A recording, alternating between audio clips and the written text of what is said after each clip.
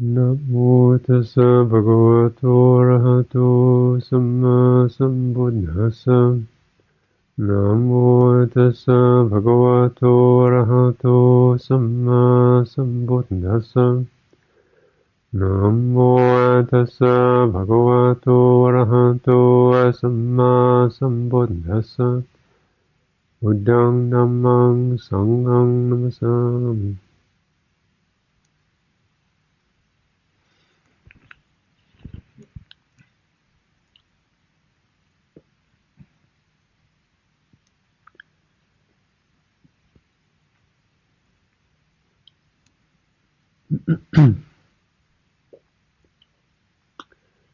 When the Buddha taught the Anapanasati Sutta, then teaching it through these particular checkpoints, these particular structural analysis, I think it's important to see it not as simple temporal sequence, this then that and this then that, but as a kind of, as a weave that the home base, if you like, is the body, the breath, and then around that, the feelings, particular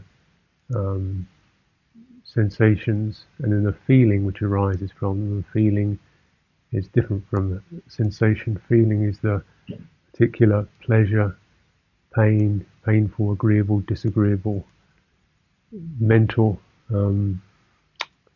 resonance with that occurs with a sensation. So that where one is interested, excited, repelled, or feels a bit neutral. So the feeling base, and then the mind base, which is more to do with the mood, if you like, the mindset. Now these kind of operate around this, around all experiences. Any experience involves all this, and it's generally washing and flowing. But then you use the Anapanasati as a kind of like a pillar of the breath, a post that you begin to see as a central point, and then just keep referring everything to this to recognize those patterns, stabilize those patterns, to purify those patterns from delusions and intolerances and raggedness of various kinds, to heal the mind, and to free the mind from impurities.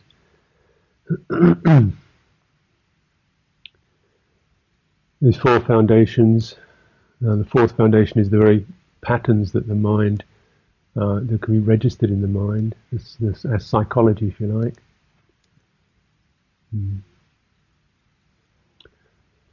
There is then these four foundations. One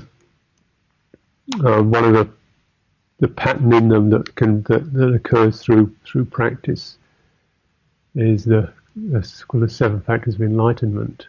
So this particular, if you like, is kind of gradually registering and recognizing this spiritual psychology of the patterns, the factors, the functions of the heart that lead to liberation, and then gradually discerning these, recognizing these. These factors are things that are employed in practice. We may be unable to articulate them. The important thing is not to start just forming concepts about them, but to be able to register what is happening in practice, and then find out, just by referring to some of these factors, what seems to be lacking, what is strong, what is weak, and then to incline towards strengthening and balancing the factors, the seven factors of enlightenment. It's mindfulness, or sati sankata, which is mindfulness of in the conditioned realm. This is a full aware attention to phenomena. Mindfulness is itself is a instigated thing. There's the awareness, if you like, is a normal element of mind, It's substance of mind is awareness. We are aware we receive things. The substance of citta is this kind of affective receptivity. But it gets very passive, even though it can be highly agitated. It's rather like water. You can thrash water around, and it's certainly got a lot of activity in it. But that activity has come passively. You see, because you've been slapping the water or kicking it or stomping in it, and the water is all churned up. But actually, the water is not active. It's just passively being beaten into shape. This may give you a metaphor for the mind. Because in a high impact experience of life, then it seems like you're doing lots of things. Actually, lots of things are being stirred through you, and so what happens is the awareness is actually very passive. You get a passive awareness. It's just like it's being pummeled. So there's plenty of sensations, plenty of things going on. It's not as if one is unoccupied, but it's perhaps one of the reasons why we come on retreat is to actually get off the ropes, if you like. Stand up and maybe you take a few swings ourselves.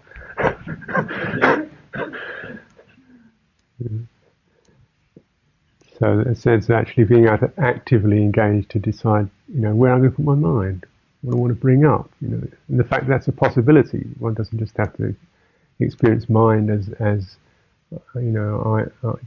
something that's just kind of beaten around or hunted.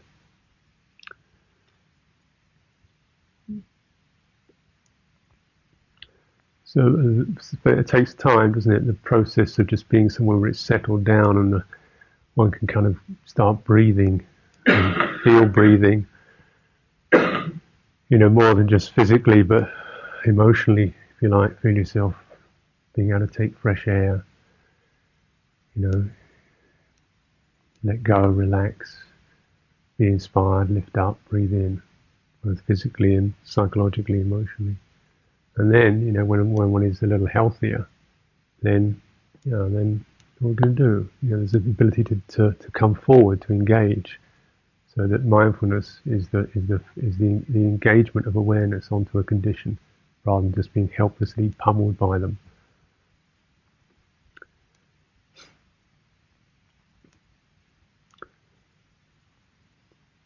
Dhamma Vicaya is the second, which is investigation of things as Dhamma, the way things are.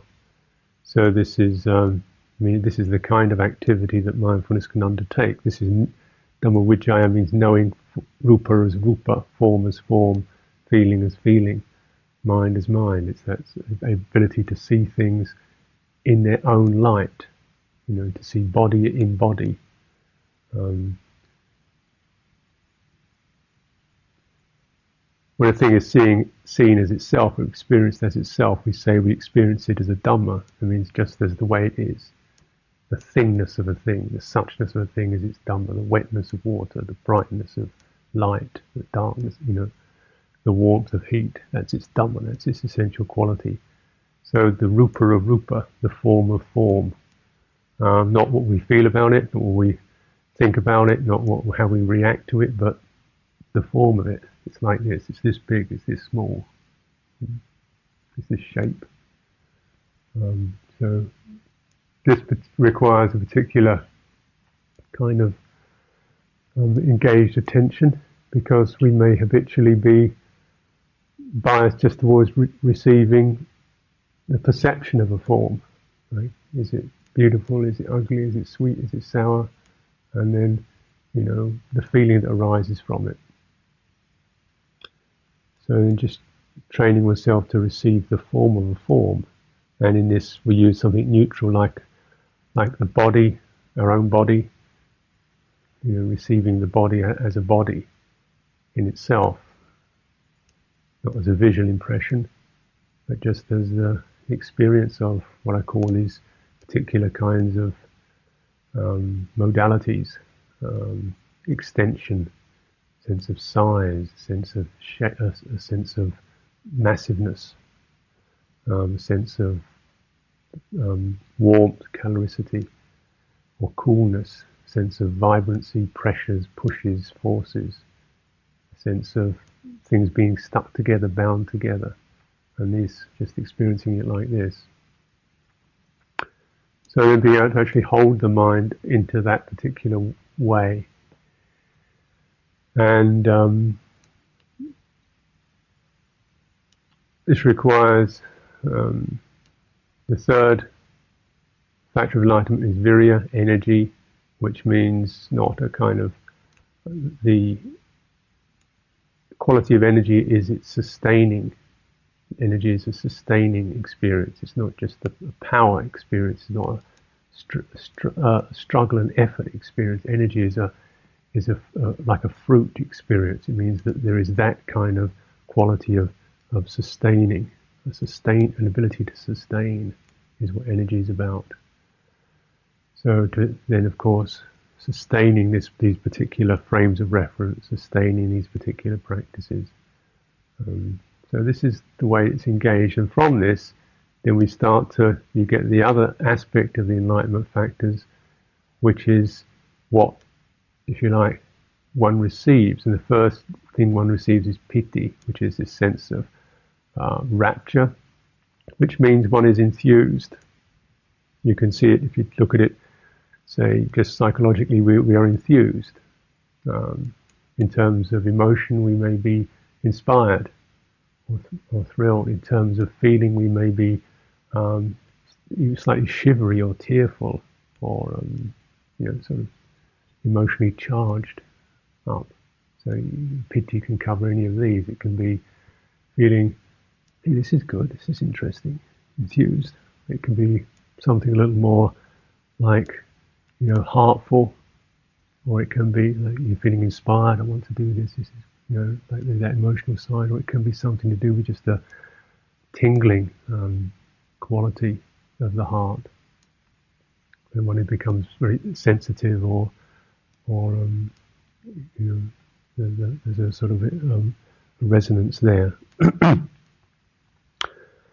So this is the kind of stuff that starts to come back when we have made this for more conscious and persistent engagement.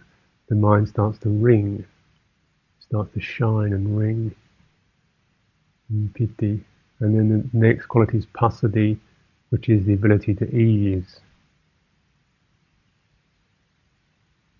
So this is not a flopping out, which is dissociation. Disengagement is actually engaging with, and then actually being able to adjust that engagement to something where it's just like resting. And in the process of samadhi, then the two most active agents of vitakka vichara is kind of pointing, fixing the mind, which we can see is done through mindfulness, is done in order to hold things in a particular way, and the vichara, which is sustaining, and the impression moving around it, reporting on it. The form is this big, the feeling is like this. This is warmth, this is cold. This is all vichara. And so those are quite, they're engagement experiences.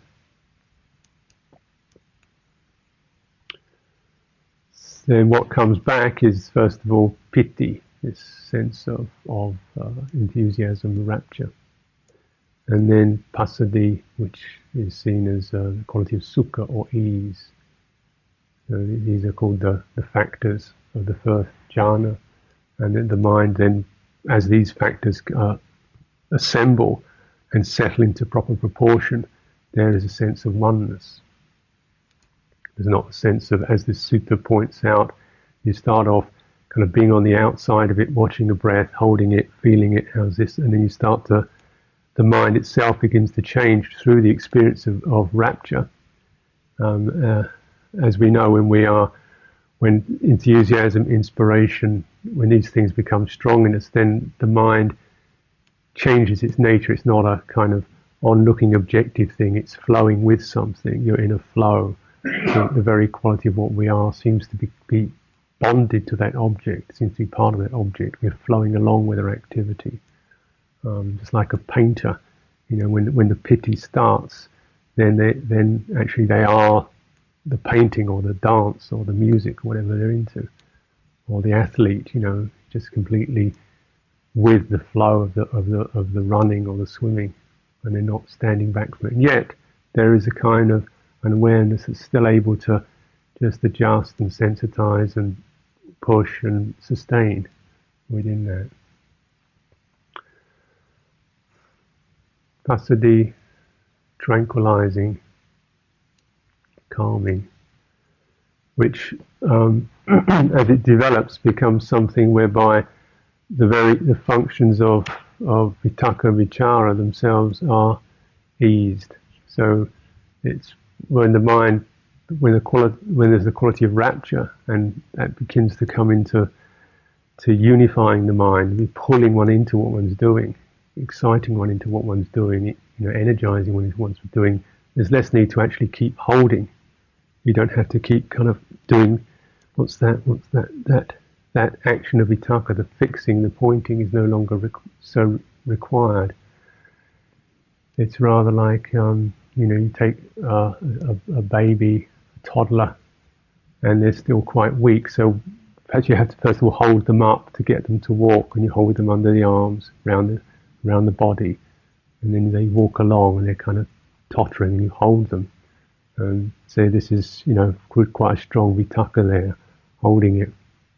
And then maybe after a while you realise you don't have to put so much effort in. You can just kind of be right there with them. And then after a while maybe just one hand behind the back.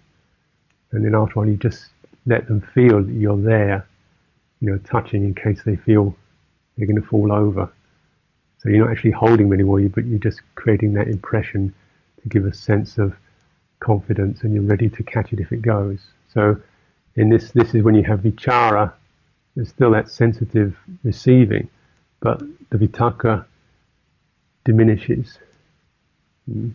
As the child gets stronger and healthier and more confident, then you don't need to keep kind of lifting it up and toting it along, as it were. So the way that the quality of calming becomes possible once the mind has bonded, has settled into its object. So the first quality of calming is that the vitakka begins to ease up, ease up, ease up. And in practice, it's rather like you ease a little bit, and oops, maybe a bit too much. Then you come back. You're holding it, feeling it, then you relax a bit, and oops, gone off. Then you come back. So it's that, it's a gradual process. It's not pick the kid up, there you go, get going and thing. Nor is it dragging it around. It's some sort of responsive experience.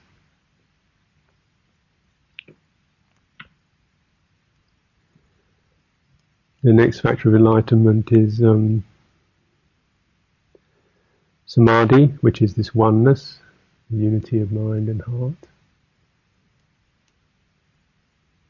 And upekkha, the on-looking equanimity, which one of the moods, if you like, of insight is upekkha, equanimity. But it's an engaged equanimity. In other words, one is really looking with a sense of, clearly looking without any aims or ambitions, but to look, to be aware, to feel, regarding, engaged equanimity.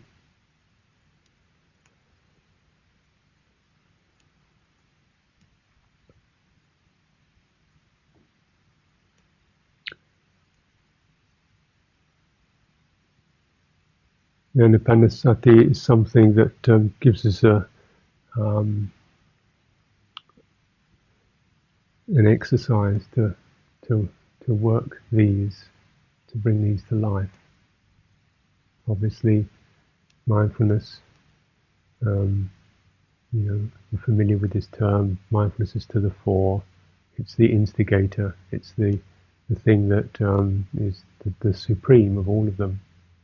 It's always there. And the ability to actually, for the mind to move from a sort of passive state to an active state. When I say mind, I mean awareness. So that one is conscious, aware in a focused and a focusing and a active way.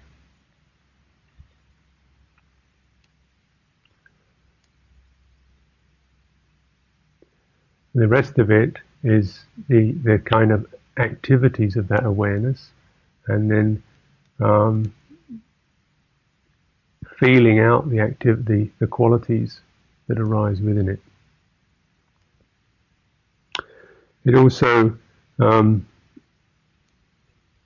it's good to remember these because when one is focusing on a meditation object, and particularly you see this sort of when you see these 16 things, what the mind tends to do is to think, well, do that, and then that, and then that, and then that, and then that. And you get into that kind of way of thinking. Well, still I'm only at stage 1. I've been at stage 1 for the last 6 days, or when I only get to stage 14. And, because the words always are written in that linear way, as this comes before that. But actually, just dealing with stage 1 is all you have to do. Dealing with that experience properly and fully, and letting yourself come into that and fill it out, and then begin to enjoy it. So this is a particular reflection, the enjoyment capacity of the practice is important to acknowledge. Well, there's no graduation, there's no moving through this structure without enjoyment. What I mean by enjoyment is not that it's having a whoopee kind of time, but the ability to fully appreciate and be contented and rest, so that you can actually turn a particular thing around and regard it, admire it, see the beauty of it, feel it out fully, taste it fully, go into it completely, like one breath. That one breath is not something that you got to find so you can get to the next stage. But it's one breath is something that you allow to unfold within you as something that has beauty to it, something that has calm to it, something that has energy in it, something where there's mindfulness with it, and you savor this experience, the beauty of the breath.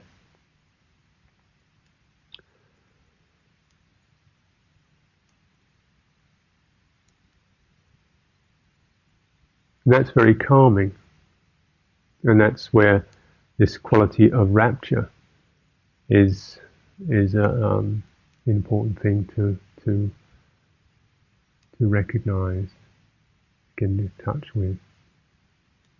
Rapture, as I said, can be first of all just sense of interest, sense of that kind of this is good, this is worth doing, and then it may come up even giving rise to particular subtle sensations, rushes, sort of just as if one were suddenly taken by something very, a beautiful sight, and you might actually feel your system sort of feel this rush going through it.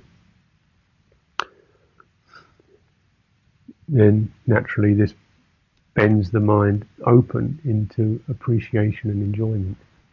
So with that, then there can be the quality of enjoying leads towards a sense of ease, or sukha, calming. And because one enjoys, because one is held by ease, and so that the quality of holding the breath is not required, it stands up on its own.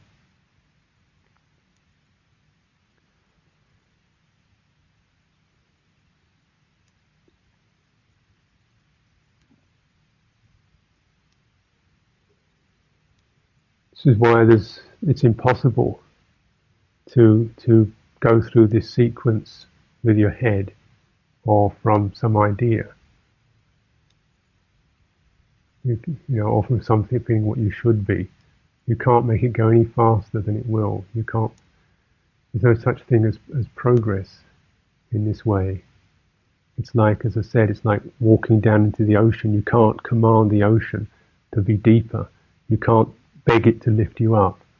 As you walk down into it, it will lift you up.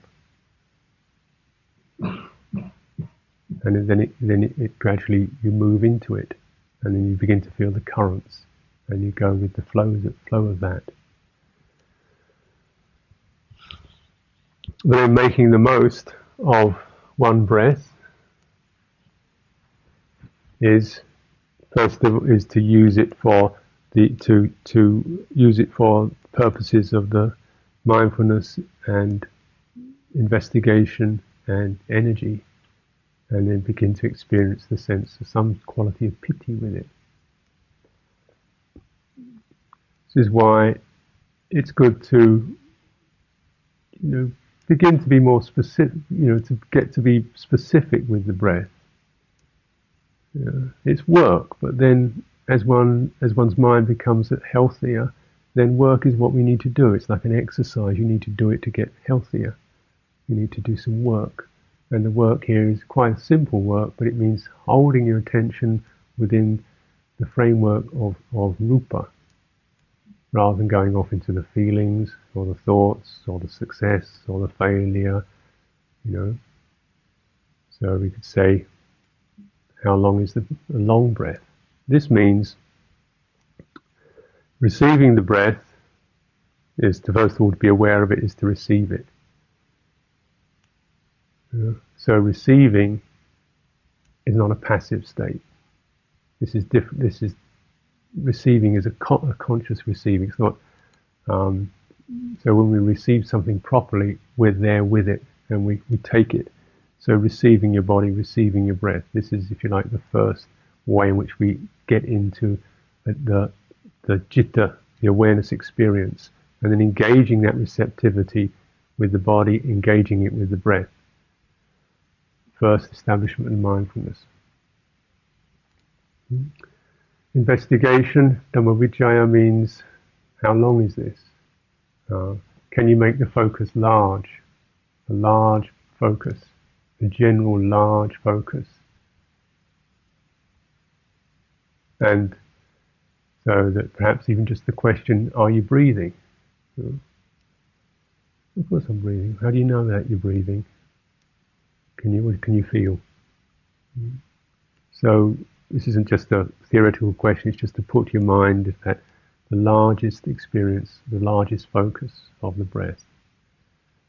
For most people, this will probably bring them into awareness of most of the torso, or aspects of the torso of the body, the abdomen, the chest, perhaps the movement around the upper chest as the breath moves through the body. And then take it to the smallest focal point, that is to try to reduce your focusing as you get as your focus becomes a little more supple, and some of the clinker and the rust gets brushed off it by having a conscious focus. Then see, now you can reduce it, bring it right down to a very small focus, a short breath. For many people, this will probably be something like the passage of air, or even a particular point in that passage, the nostrils, the throat, one particular point, just where you can actually make the focal point very small. So that it's short now. The breath is now very short, tiny, pointed, one point experience. And you can go big, short, big, and short. This is exercising the focusing power. And like any kind of exercise, if you do it right, you don't strain, you don't rip your muscles. They gradually warm, and there's energy. So you get virya. The virya is not effort, it's energy. And so one has to exercise with some sense of systematic knowing how to rest, you find the large focus more restful, go back to that, resting, and then, till the strength builds up. The whole body,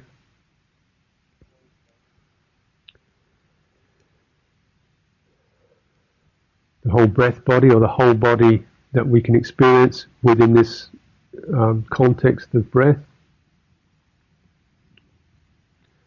which means we can see the large, the small breath, the one point, the smallest focal point, the small point of the breath occurring within a larger sphere.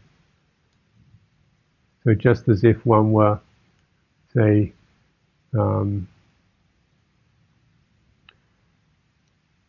maybe turning clay on a potter's wheel, and so you have this lump of clay, and the wheel is spinning around. You're aware that you've got this big lump spinning around, and you recognise that lump.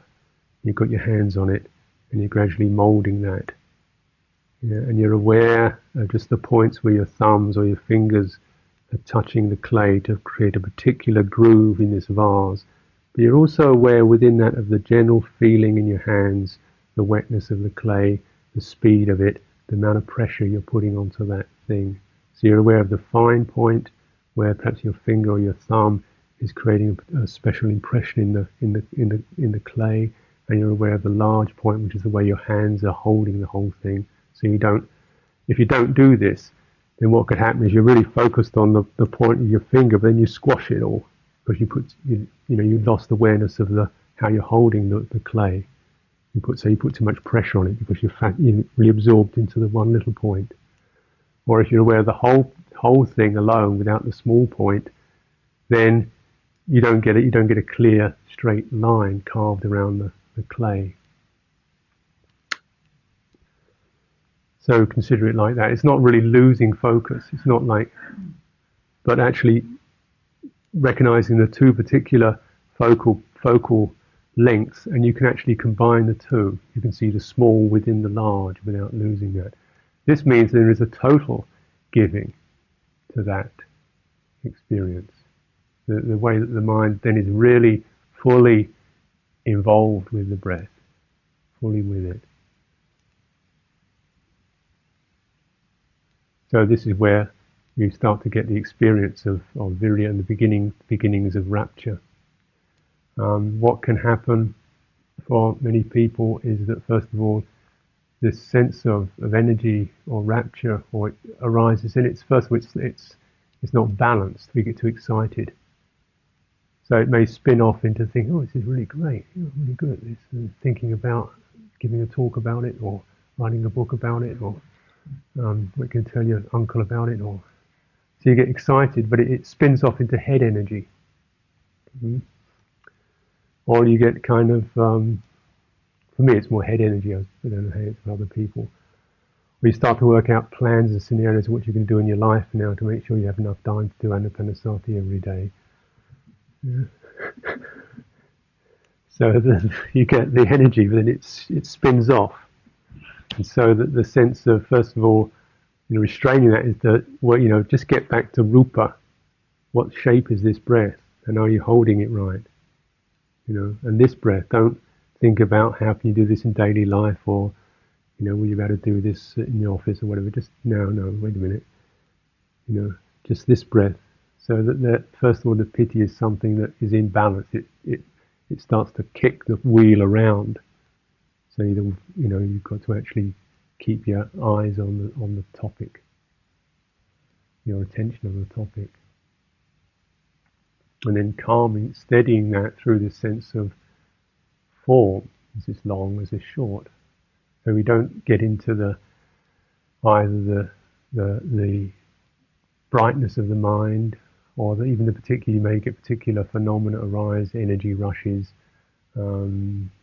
Tingling, vibrancies, colours, lights, things like that. You just keep going back to the form of the breath. And this breath form, body breath form, is the condition or the basic impression of rupa at that particular time. So this impression is what conditions or give rise to the impression of body at this particular time, and it's connascent with breathing. It's right there with the breath, and then steadying that. So you may find that this experience begins to establish a particular mental impression, like big, small, bright. You may feel space. You may feel a sense of brightness. You may feel a sense of warmth.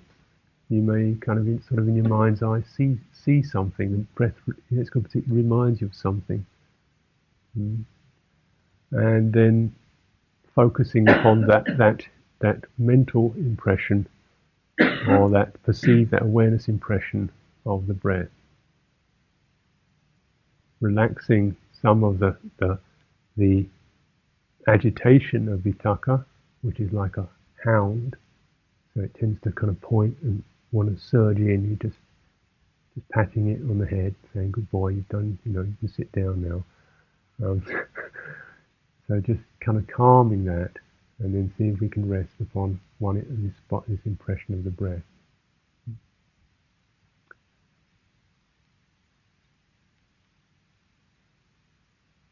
And enjoying it,